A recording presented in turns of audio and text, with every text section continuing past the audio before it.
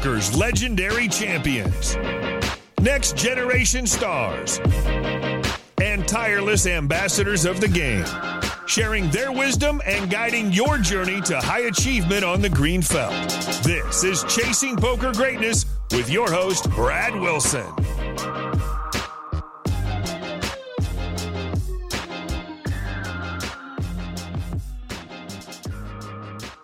Welcome, my friend, to the Chasing Poker Greatness podcast. As always, this is your host, the founder of ChasingPokerGreatness.com, Brad Wilson. And today's very special guest is the author of Modern Poker Theory, Building an Unbeatable Strategy Based on GTO Principles, Michael Acevedo. If you're unaware of the poker world's reception to modern poker theory, let me catch you up. Michael's book has ignited a fire under the elite minds in our game, is already being referred to as the Modern Poker Bible, and has been called the best poker book ever written by Brandon Adams.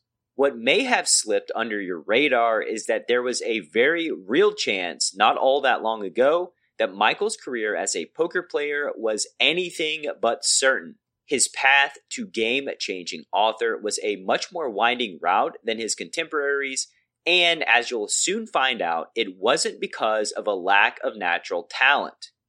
After crushing his bankroll and falling short time and time again, Michael's poker career ultimately hinged on swallowing his pride, moving back in with his mom, who did not approve of her brilliant son being a poker player, for many good reasons, and once and for all, devoting every single aspect of his being to genuinely chasing poker greatness. In our conversation, you're also going to learn how Michael believes a beloved childhood toy laid the foundation for his future poker success, who gave Michael the last chance he so desperately desired in his final push to be a successful poker player, what Michael believes held him back from achieving poker greatness for so long, and much, much more. And before we dive into the meat of this interview, I just want to take a second to let you know today's episode is brought to you by Poker with Presence.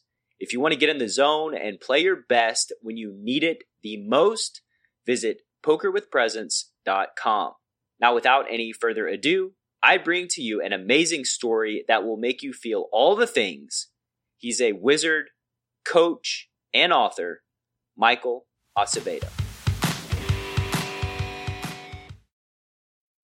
Michael, how are you doing, my friend? Welcome to the show. Hello. Thank you so much for having me. Very excited. Something that I've been wanting to do for a while now, and we finally got the opportunity to jump into it. You were excited to come on the show. Why were you excited to come on the show? Yeah, I actually wanted to talk to you. Everything that happened with the poker GOAT contest, all of that was very exciting for me. So I wanted to talk to you about that and how you come out with some of those ideas and what is coming up in the future for that was very interesting. Yeah, I don't know that I could spoil the next iteration of the hashtag PokerGoat because I haven't settled on one thing yet. It was very controversial there at the end. I did not expect that for a tournament with no cash prize. That was very unexpected with me having to deal with that. Yeah, and neither did I. For me, it was just a fun contest. I actually think I probably didn't took it as seriously as I probably should have because then I saw everybody was like very so much into it.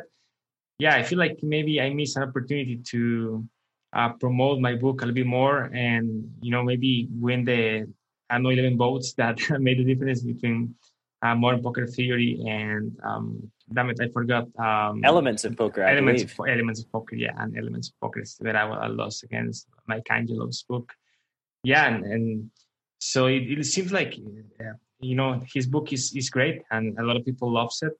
And yeah, I didn't realize. So just I started promoting mine when I saw that we were like a few hours left. in the competition, and it was a coin flip 50-50. I was like, holy moly, I might lose this one. And we're getting close to the finals. So maybe I should have started, just doing some social media posts or something. But that's pretty much all I did. And then I heard all the rumors, everything that happened. I was like, what, man, this is silly. Like, it shouldn't happen. Yeah, it was just kind of silly how it all ended, but I do think it was a great competition. A lot of people who maybe were not familiar with, specifically Elements of Poker, because it's been out for quite a while now. I feel like Tommy probably sold a lot of books, and it got a fair amount of publicity, and was way more popular than I really thought it would be.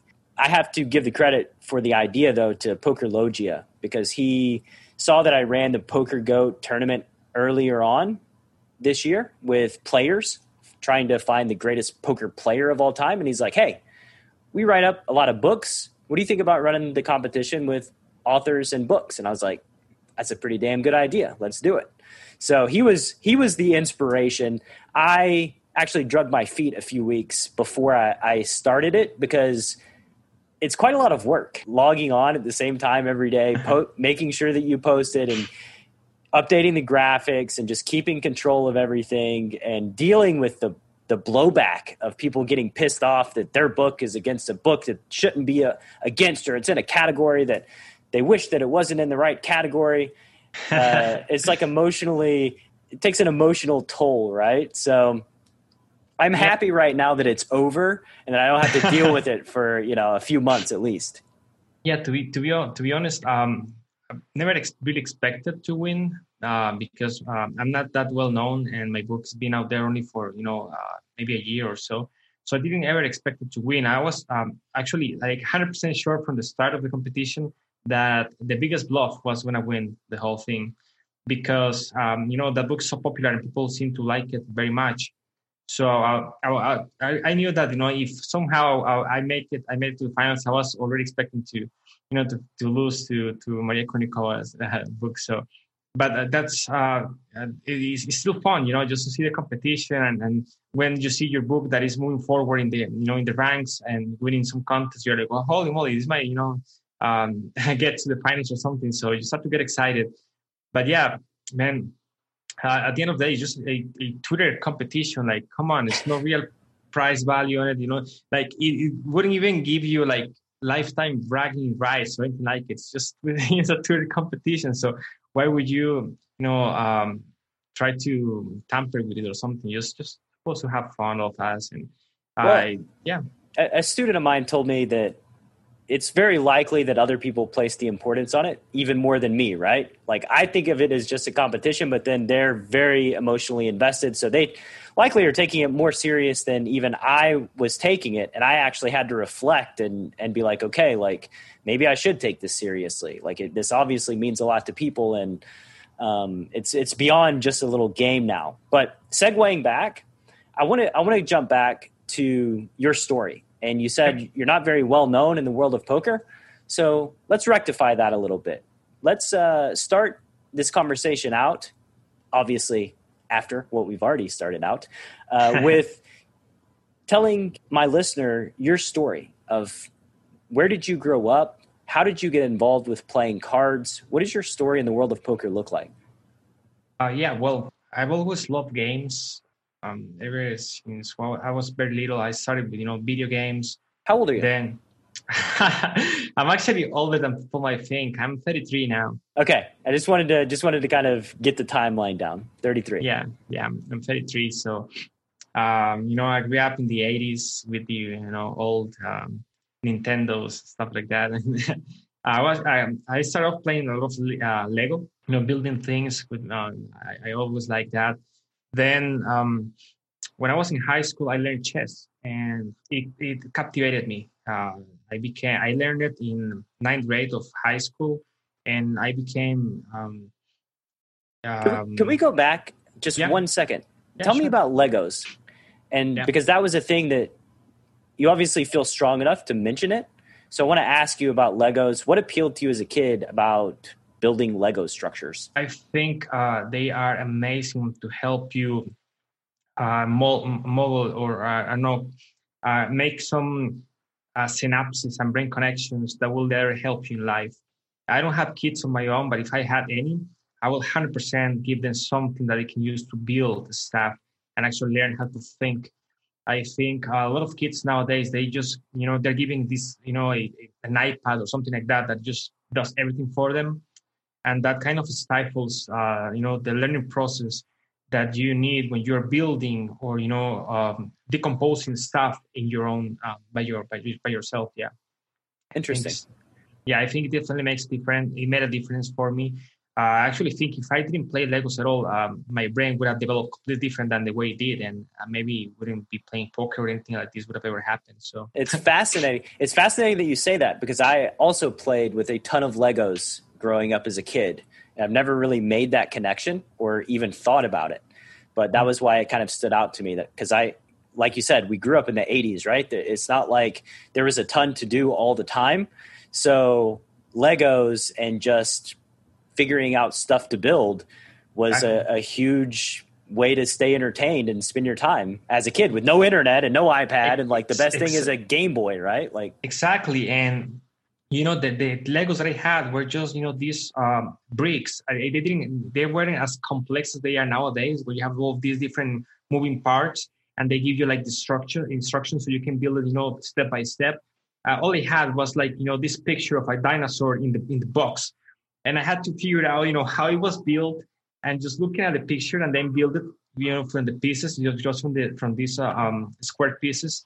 And it's crazy how that helps you, just force your brain, because you really want to have the dinosaur that is, printed in the box in the picture, and you want to have it. And you have the pieces, so you need to figure it out by yourself. Because the ones I had, they didn't have instructions how to build the stuff. So that really helped me. I think, something that really suits up for me. I wish I learned chess when I was younger, because I love chess. I'm a big chess fan, but I don't play. I just, I follow the tournaments, I follow the top players, and I love to watch the games, but I don't play myself because I suck. But I learned when I was back in high school and 9th grade, and then I became the high school champion 9th, 10th, and 11th grade, so 3 years in a row until I graduated. Then by the end of high school, I learned this other game called Magic: The Gathering, which I think many other poker players have had experience with. And Magic is an amazing game as well. You have to build a deck of cards with a strategy. And, this strategy has to fit in a metagame where you are going to be competing against other players with strategies. And it's so complex as well, So all of this, jumping from, Legos, then chess, and then building. Exactly. I was also always very good at math. I went to college to study physics. I was going to become an astronaut, actually. And my mother almost had a heart attack when I told her I was quitting college in my last year before, becoming a physicist to pursue a career as a professional poker player. I can imagine that was not a fun conversation. How did that go down? Oh, man. She absolutely hated poker. And it's crazy because she hated it. She thought that I was just throwing my life away, literally. How did you make that decision to drop out of school? I mean, that had to be a hard decision to make and a very tough conversation to have. Mm-hmm. It was tough. I was couple semesters away from, finishing bachelor's degree. But I had already tried other stuff. Like I love dogs as well. I used to have, I used to breed dogs. I had bull terriers. So, actually, the story is a bit more complex than that. When I was 18 years old, I was kicked off my home, my mother, and I had an. What'd you do?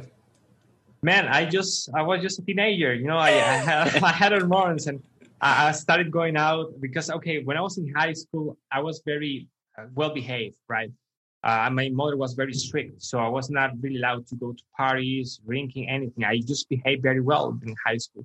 But then when I got to college, university, first year, I started dating a new girl, and she would just take me to bars. And then I would start getting late to home and stuff like that. But I was still like, not doing anything like super wrong. Just, normal stuff that teenagers start doing. I love how you put it on her. She was taking you to bars. You had no... Yeah, I had no clue, man. I was a kid. I was 100% a kid. She was like the same age I was. But more worldly. She had been going out since she was like 14. I don't know. So she had like 4 years. She was like 4 years ahead of me going to bars and stuff like that. So, right. So yeah, that changed. So my mother, she kept me away of my home. And wow. Yeah, I had like no job, no money, no friends. And I barely met this girl for like 2 weeks ago. So where'd you live when you got kicked out? I actually contacted this guy from one of the Magic Gathering card stores in a mall where I used to go and play, because we get along very well, and he always told me that I was like a son for him or something. So I told him that my mother just kicked me off my home and I had nowhere to go. So in his house he had this kind of massage room, because his wife was a massage therapist, and she had like a salon where she would like do the nails and dress and hair and stuff for people, stuff like that. So I slept in this massage bed for like a week or a couple of weeks. Then I got a job at the mall, and then my new girlfriend, she got me a room at one of her uncle's place. I think my salary was $300 a month for, that's what I was making. I was making $300 a month. And the room was, I think it was $40 a month. So it was, like 1/3 of my salary was for the room. But man, this room was the worst, like the worst neighborhood. I will step out of my this house, and there will be people doing crack. Where did you live? Where did you grow up? What country? Costa Rica. Costa Rica. Yeah, okay. Costa Rica. Yeah. So I was like always middle class. My mother she always worked very hard for us. But then I moved to this horrible neighborhood where you'll see like crimes happening all the time, and crack addicts just sleeping in the doorstep. And the house was horrible, filled with rats and cockroaches and, and all sorts of, nasty stuff. Any regrets about going to the bars at that point in time? You know what? No, not at all, because I think that only made me tougher. Just figuring out, needing to feed myself, paying my bills, getting my stuff, getting my shit together. Suddenly I needed to become a grown-up man. I was a child. Yeah. And so, yeah, I kept going to university. I was just, finding jobs, doing stuff like that. Then I get a better job at a computer store. Then I tried to build my own empire of selling copies of video games. Like, there is a big market in Costa Rica where, black market for video. Yeah, back in the day, people wouldn't pay full price for a video game. They would just, copy the DVD and sell it, in the store. So I got this machine that will allow me to, do the copies, and I started selling the copies to the stores in the mall. I was always hustling, was always doing stuff like that. Then I ended up getting a job at call center. I learned English by myself, actually, just by playing Magic. Wow. It's crazy because, the cards were in English. So the English you get in Costa Rica high school or school is like super basic. Like they give you just like the ABC and, the numbers, some shit like that. So I learned pretty much English playing Magic. And then I got a job at a call center. So that helped me improve my, conversational skills, all of that. And so by the time I found poker, it was because I was playing Magic, and some Magic friends invited me to this Colombian guy who actually took me later on a house to play a poker tournament. They explained me the rules on the same day. I played. I paid $10 entry, and I finished second, and I won $100. So I was like, holy shit, this new job. yeah, this might do some, might be something. And just, of course, beginner's luck, because I had no clue whatever I was doing. I just finished second. Then I started going to casinos, and I went.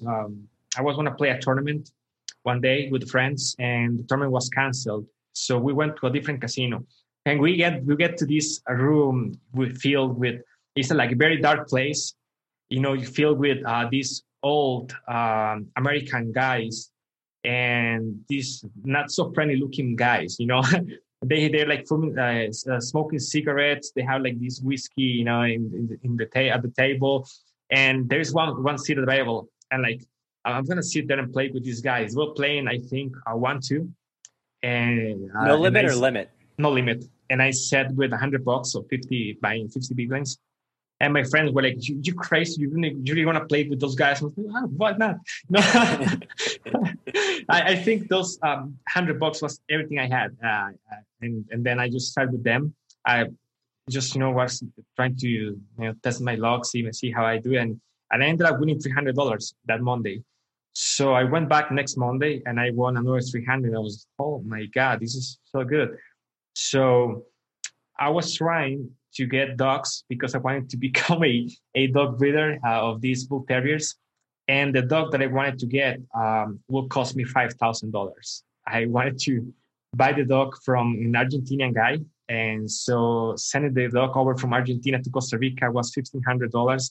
Back then, there was no Facebook, no nothing. I just contacted the guy using Messenger or something like that. I'm lucky he didn't scam me at the end. But. Yeah, this is like, oh, you're paying $5,000 for an Argentinian dog from some random dude on the internet. Like, yeah, exactly. And so fucking messed up. But and the worst thing is that, okay, actually, then I was like, okay, I think I can make this money playing poker. So I took all my summer vacations, and all I did was to go and play cash games to try to get the money for the dog. And I ended up getting the money, but it took me a bit longer than I expected to.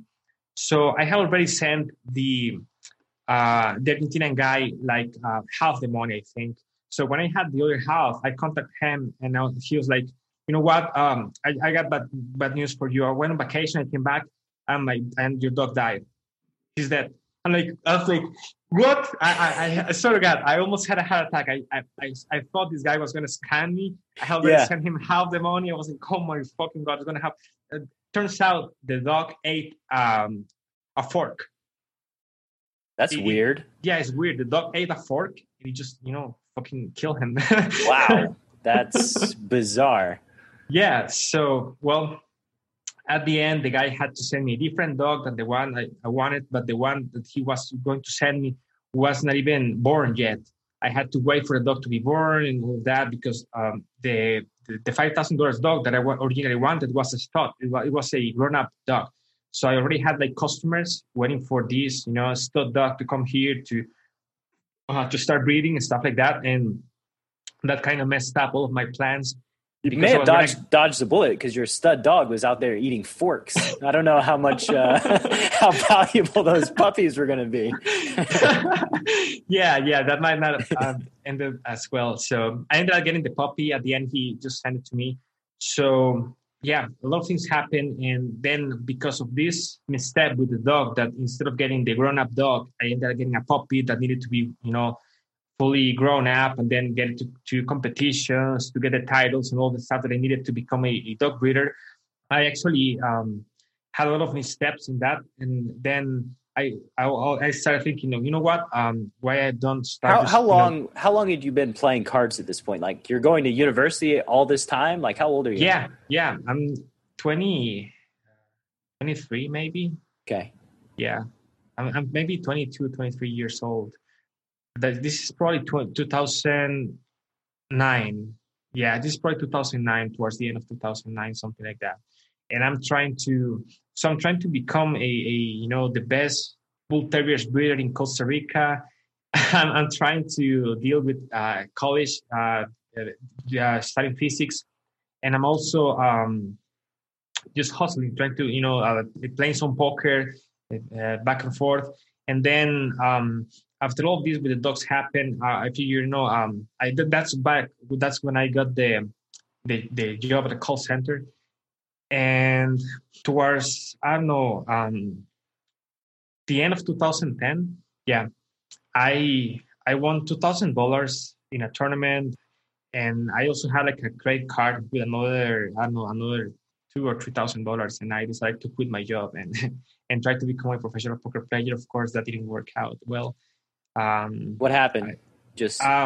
I busted my bankroll because it wasn't enough. Like, you're trying to become a professional poker player, and my full bankroll was $2,000 plus another maybe $2,000 from a credit card, and I also had to pay for my tuition. I had to pay for my, my So you're bills, you're trying to do it all at the same time. Exactly, you're super stupid. Yeah, I'm trying to be a dog breeder, doing everything at once. So did your mom, that you were just gone. Once you were out, you were out. Did she ever invite you back home, or? No, I'm very, what's the word for this in English? I don't know, stubborn, or like, maybe my ego wouldn't let me just, go and talk to her because I was super mad. So I waited maybe a year, 2 years before I talked to her back again. Wow, you didn't even talk to her for 2 years. Yeah. That's very bad. My temper was terrible. That's also why I didn't make it as a poker player, because my temper, man, it was crazy. Mental game really was a game changer for me. So, by the way, Michael, to have some self-compassion for that earlier version of yourself, I think the problem is you're too smart. You're too smart at an early age, which gives you this hubris to where you think you know way more than you actually know. Like, you just have this like early version arrogance of yourself where like you're smart and you get feedback that says you're smart, and then you're like, yeah, I know all this shit about life and navigating emotions and dealing with relationships. Like, I'm already an expert, right? Like, at least I could be projecting, because this is exactly how I was at 20 years old as well. Yeah, man, I can totally relate. So that's exactly how I felt. When I was in high school and even at university, I didn't ever, mainly high school, I never ever studied for a test in my life. Same. So I actually had like the worst grades in terms of assistance and homework. I never did anything like homework, assistance, nothing. I'll just get a couple, A's in the test, and just had a B overall score, and 80% score, where I lost all the points that were everything that was in the test. So I was used to like doing my minimum effort my entire life, and I was rewarded because I was still doing better than average. So that made me cocky and arrogant, and also I was very badly used to winning or doing well without actually putting the effort. Later in life, I learned that in the real world, you might feel like you're a big fish in a small tank, but when you get to the real world, there are so many people who are like way smarter than you are, who probably are more prepared. And all of them want the same things in life that you want. So if you don't really push yourself and, you really try your best, you're never going to, get anything real happening to you. And that was actually a tough question that I had to ask myself at some point, a couple of times during my life, about poker. So getting to the point where I decided to quit college and become a professional poker player. So I had been trying to do all of those things, the dogs, different jobs, and the business of trying to sell, these black market CDs or DVDs in the malls, and all of these things, and playing poker, and also dealing with, college, university. So I had to decide at some point, okay, Michael, what is it? What do you want to do? Do you want to just, fully 100% commit to the dogs, 100% commit to poker, to becoming an astronaut? What is it? Because illegal empire of black market goods. Black market. Yeah, exactly. Because I was trying to do everything and nothing was completely working. So I wasn't doing well in any area. So I also had this girlfriend. She had been we had been together for a lifetime, like 6 years. That same girlfriend, right? So we had been together now for 6 years, maybe 5 years, a lot of time. And so this was in 2011. 2011. And I had to ask myself, so what is it? What is it going to be? And then I decided to just completely change my life and dedicate to and try to do poker, but I didn't know how to do it. So I again failed, but I'll get into it. So I decided to, quit college. I ended my relationship with this girlfriend. I moved back to my mother's place. We were already getting together, getting along well now, but by then. So I ended my relationship. I got rid of all of the dogs. I had already stopped doing the DVDs and stuff, and I tried to become a poker player. So I started committing to go to the casinos, all of these things, but that the casino life is tougher. I was like this is 2010, so I was 23, and I wasn't prepared to go to a casino, maybe winning $2,000 in a night, then I will go party and just spend all of that money, with girls and having parties. And so I got into a very self-destructive path because I didn't have any commitments. Suddenly I had money. I was doing okay playing poker. Didn't have a girlfriend for the first time in like 5 or 6 years. I don't know. I was living alone and I was, making okay money playing poker at casinos. Just, Just to clarify, you said you were living with your mom, but were you living alone? Yeah, there was this apartment that was so my mother's property was a bit big, so there were multiple houses. Okay. Now, so I moved to one of this small apartment that was besides my mother's place.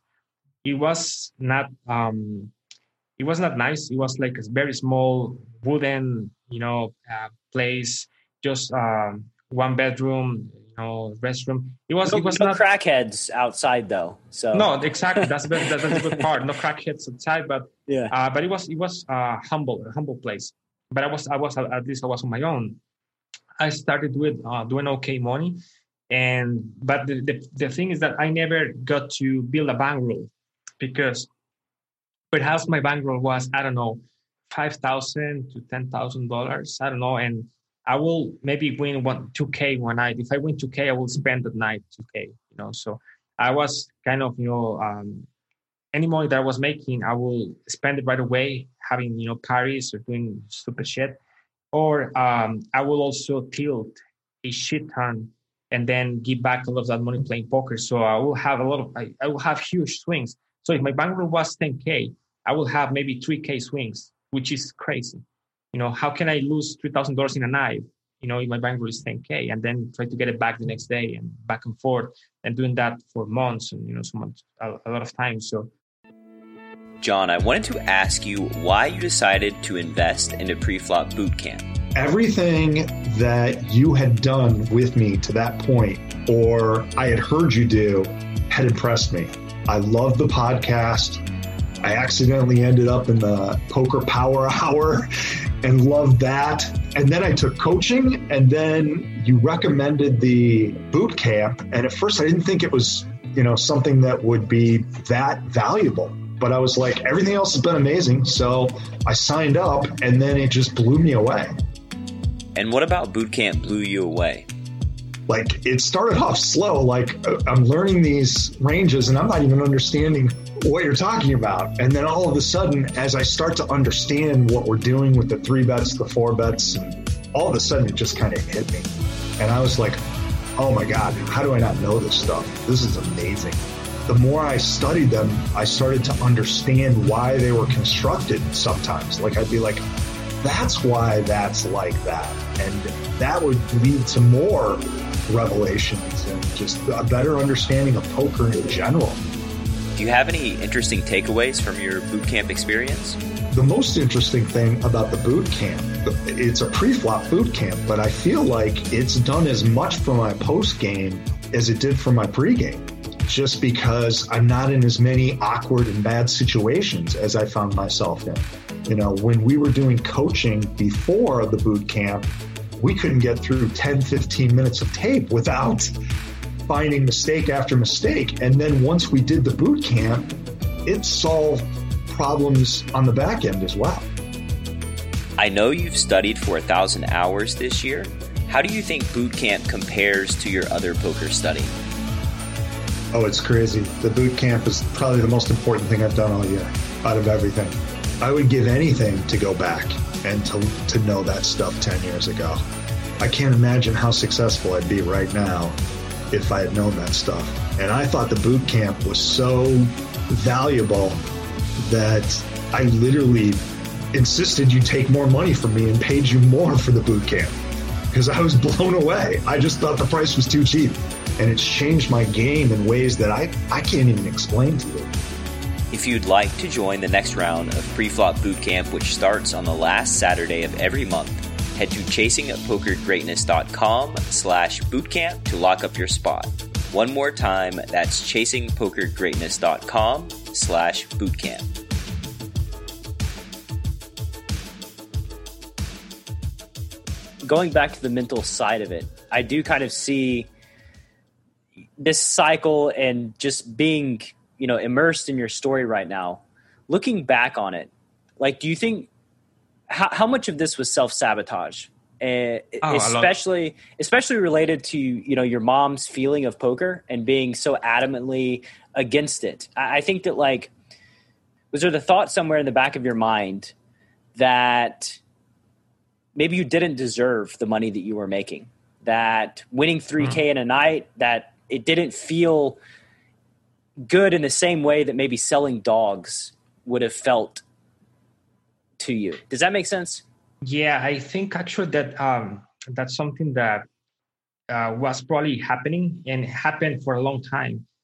Me self-sabotaging myself for sure, feeling like I wasn't probably worthy of anything like that. And I think that that kept happening for many years until I got to develop truly self-esteem and appreciation for what I was doing. And yeah, so maybe, I don't know, it was a mix and a conflict here, an internal conflict for me, because I always felt like self-entitled to a lot of things. I felt like, I was this huge genius who deserved everything. But at the same time, I wasn't successful. At the same time, I wasn't making my mother proud. And she was a single mother, and she raised all of my, me and my three brothers by herself. Then later, the father jumped in the mixer, but for the most part, she did everything on her own. And she kind of gave up on her dreams, to raise all of us.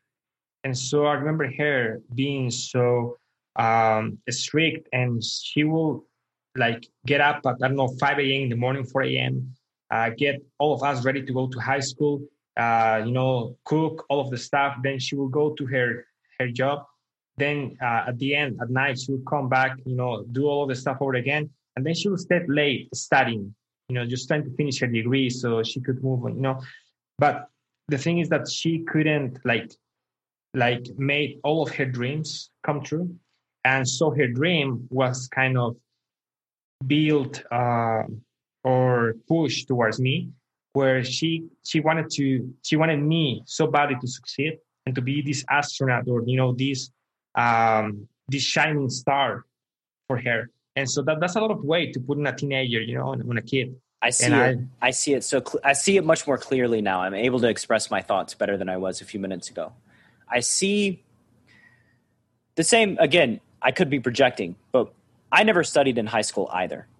I also had people telling me that I was super smart and special, and I thought of myself as super smart. It's only in adult life that I realized, looking back, that I never applied myself because I was afraid. I was afraid that if I did, I would not be good enough.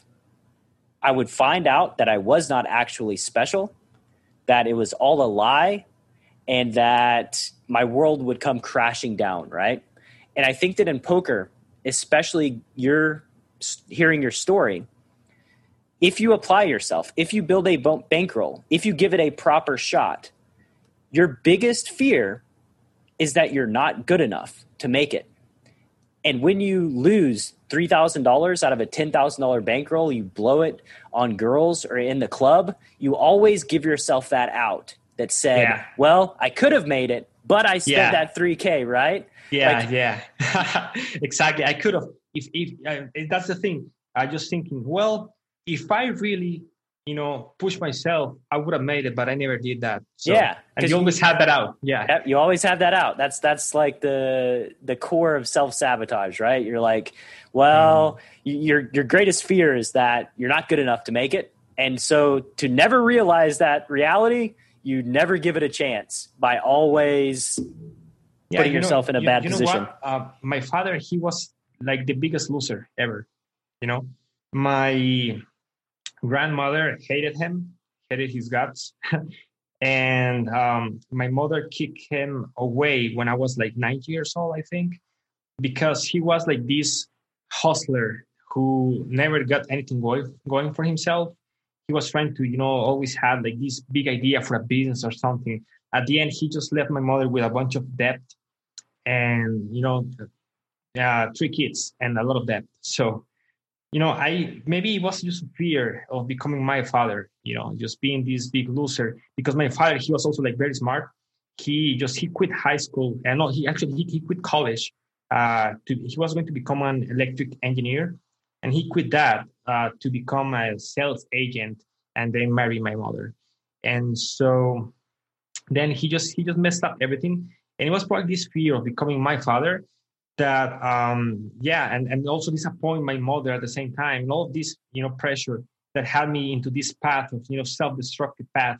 And it got me for years, where I was trying to, to make it as a poker player, but I wasn't really trying to make it as a poker player. I was just playing cards and having, a lot of destructive behaviors with, alcohol, drugs, girls, partying around and, making money, then blasting it all again. This path lasted for years after, until I suddenly, that was after I quit college. And this behavior lasted for quite a while. Maybe it was from 2010 to 2013. And the last time where the final shot that I gave myself as a professional poker maker was the third time that I went bankrupt. I was able to build a bankroll of $30,000, which is a big deal here in Costa Rica. And then I was stupid enough to lend half of my money to my best friend back then. And I got in the downswing and lost, the other $15K. Suddenly I find myself, I was paying for an apartment now. I was living, in a different place, having a nicer life because I was making good money. I had $30,000 at some point. So I had this apartment. I wasn't living in the wooden house anymore. And suddenly my rent was $700 and my bankroll was $2,000. And that's all I had on me. And so I had to make a decision there. I had to make a decision. I had to choose to go back to my day job, my last job. I worked there for a year or so in finance. And I was doing okay. My salary was between $1,500 to $1,700.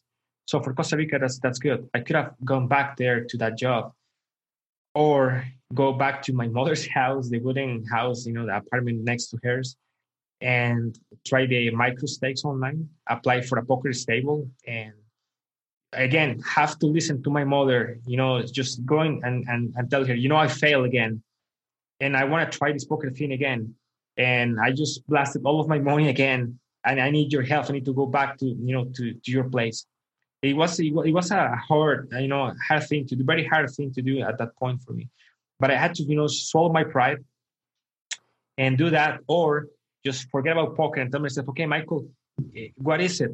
Is it just an excuse that you've never applied yourself, that you've never really tried your best? Or is it just something that you tell yourself because you're just not good enough?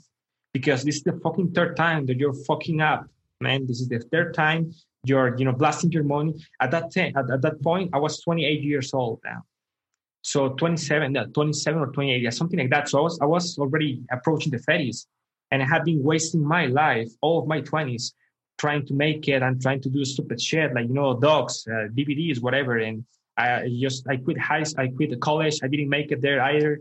So just kind of like a bag blowing in the wind, exactly, all directions. Yeah. So I had to ask myself, okay, Michael, what is it? Are you just a loser and you just, keep putting excuses to yourself? So I had tried to apply to a online stable. I applied to all of them actually, and I only heard back from poker.com. You've heard me talk early and often about how improving your awareness while you're playing cards so that you make better decisions in the moment and notice trouble spots that merit deeper consideration is one of the most valuable things you can do to make more money on the felt. In my conversation with the only 4-time WPT main event champion ever, Darren Elias, he told me that his ability to shut out all of the distractions in the world and fully focus on making great decision after great decision is his superpower he most attributes to his success. And you cannot improve your awareness at the tables without being fully present. When you learn how to stay fully in the moment on the green felt, you can finally have a clear path to becoming the absolute best version of yourself, which leads me to Jason Su. Jason is one of the foremost authorities on the planet when it comes to playing poker with presence. As a matter of fact, he even wrote the book on it. Here's a direct quote from Nick Howard at Poker Detox on Jason's ability to help you stay focused. Quote, Jason's work is a new paradigm in poker and performance. End quote. And these aren't just empty words. Nick has put his money where his mouth is by hiring Jason to coach up the Poker Detox crew. And as a loyal listener of Chasing Poker Greatness, you know by now that I would not be promoting anything I didn't 100% believe would improve your poker skills and your life. So if you want to master your emotions and perform at your peak with presence while doing battle in the arena, you'd be doing yourself a grave disservice if you didn't check out Jason's work at pokerwithpresence.com. One final time, that's pokerwithpresence.com.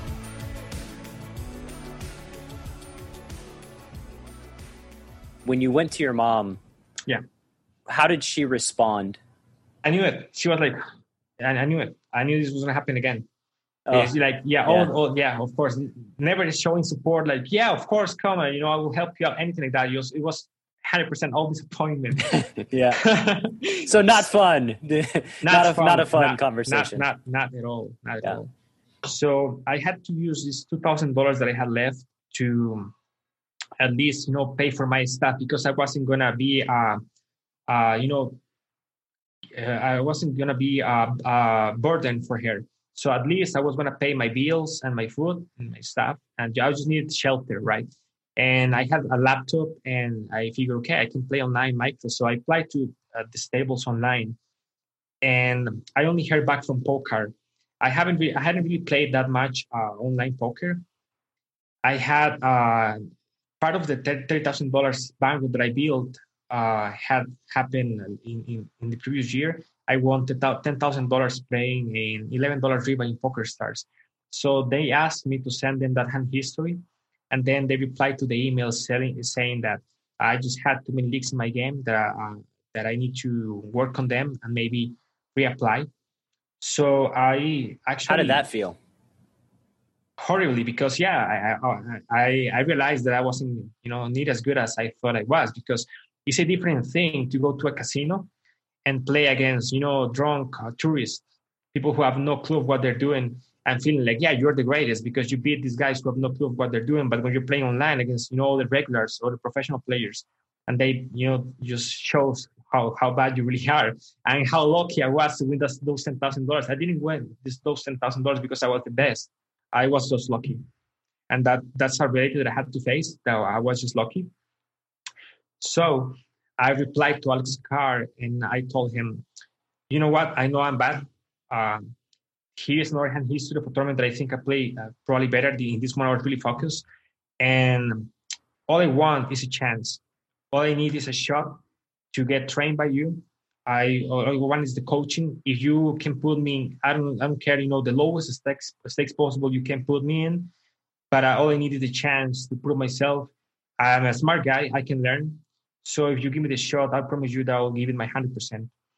So he replied to me, and they offered me a stake to play $5, $10, and $13 tournaments, online, and that was the start with them. And they offered the coaching. They had this amazing video library with I don't know, hundreds or thousands of videos. I remember I watched over 200 videos. I ate every single article I could find online, and I started working really hard on my game. What was it like to realize, like, the skill gap from, like, where you thought you were at to where these guys were at and where you really needed to be? Oh, man, it was huge. One of my favorite phrases from all time is from this philosopher. Okay, so there is Plato and there is Socrates. Socrates. So Socrates, he said, all I know is that I know nothing, or something like that. I don't know the exact words in English. So I think the more you learn about any topic, the more you realize just how much you're missing, how much, That's the other side. That's the other side of arrogance. Yeah, exactly. You'll become humble to know that, you really know shit. These guys are so good. They are so knowledgeable.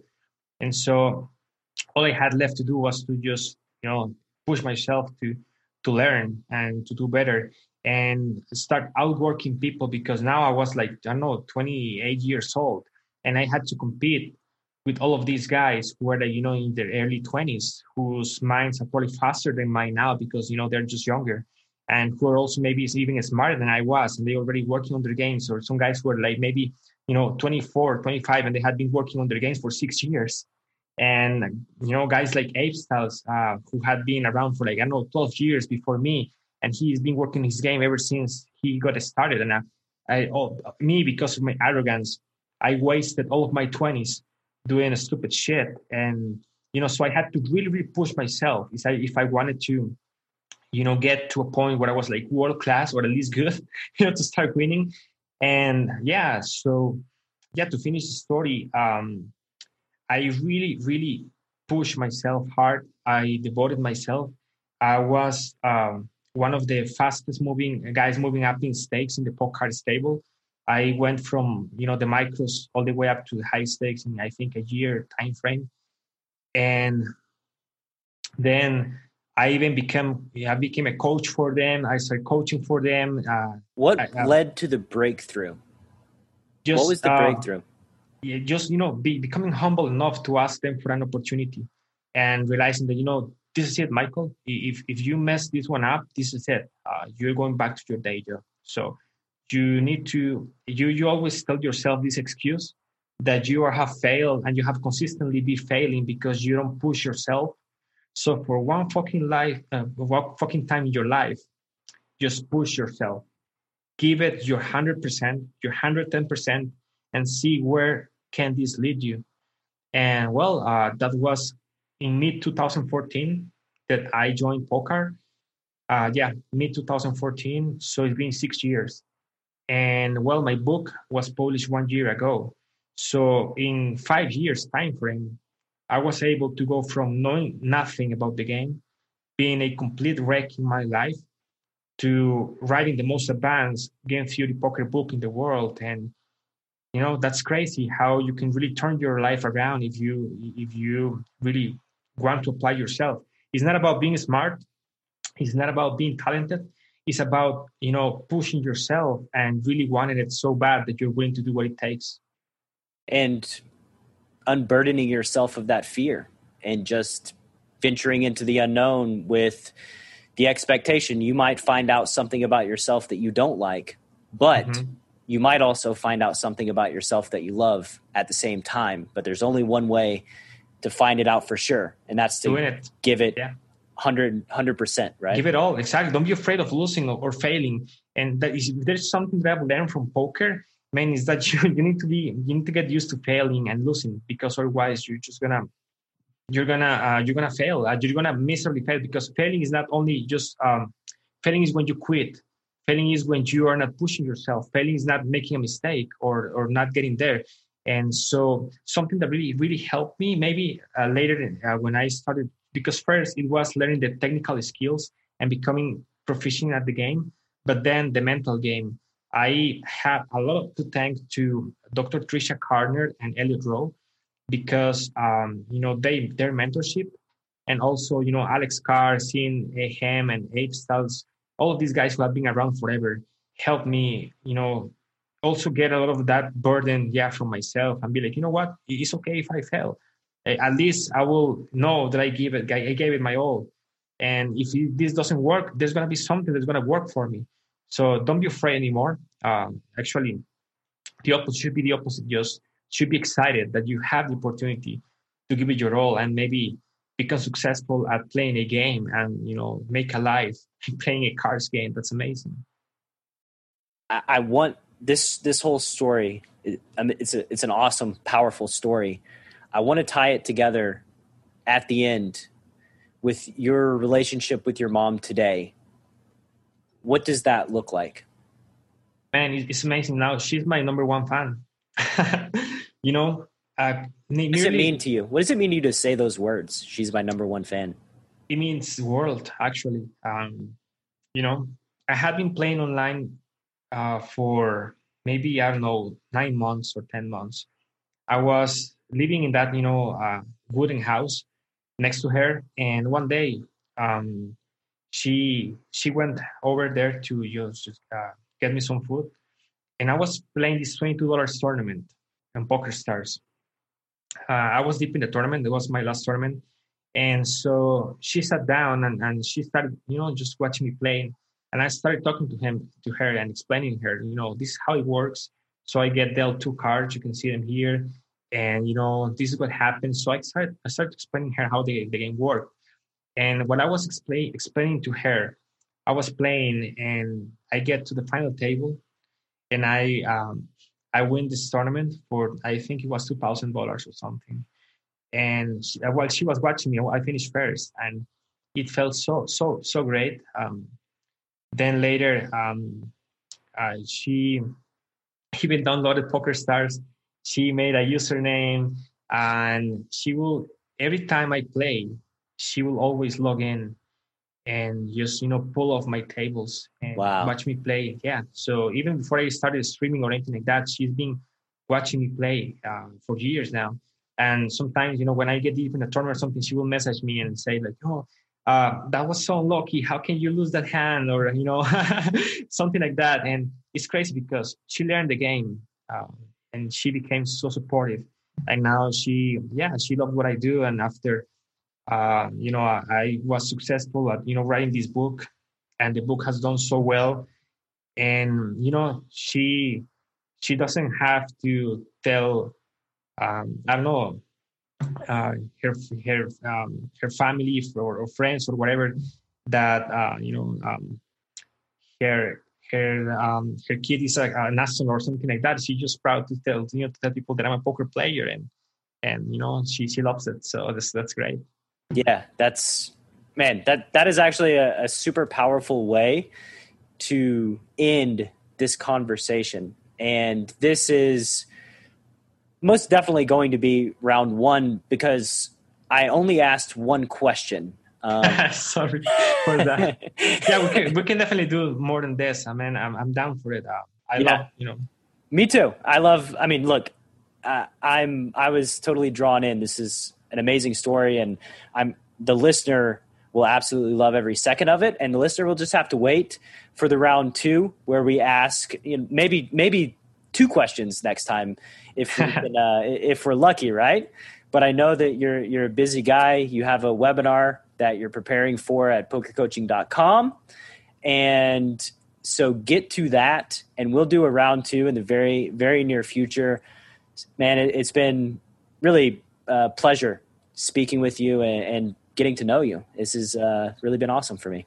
Thank you so much for having me, Brad. I really appreciate it, man. It's fun. It's interesting because, nobody ever asked me this type of questions before.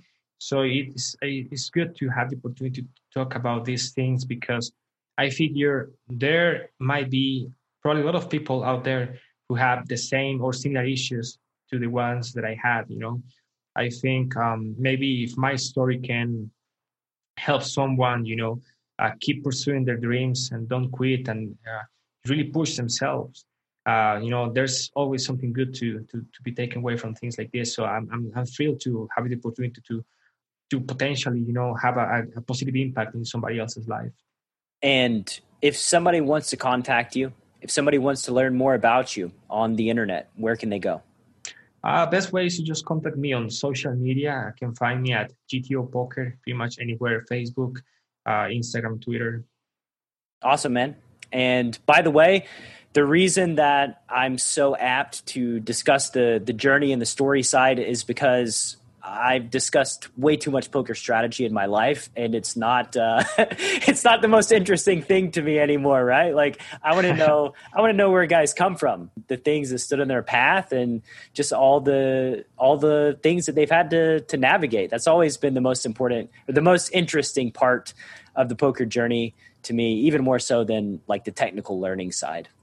Yeah, thank you so much for asking these questions, man, and for driving the conversation this way is cool. I also, of course, love discussing theory or strategy, but that's the main thing that I typically do. So having the opportunity to do something different like this has been amazing. So thank you very, very much for this. Next time we're going to go deep into theory and strategy. Promise, promise you, listeners. Till next time. All right, man. Cheers. Thank you so much for listening to this episode of Chasing Poker Greatness. If you have yet to subscribe to the show, please take a second to do so on Apple Podcasts or wherever your favorite place to listen to podcasts may be. For more content from me, Coach Brad, please visit our YouTube channel at youtube.com/enhanceyouredge, and I'll see you next time.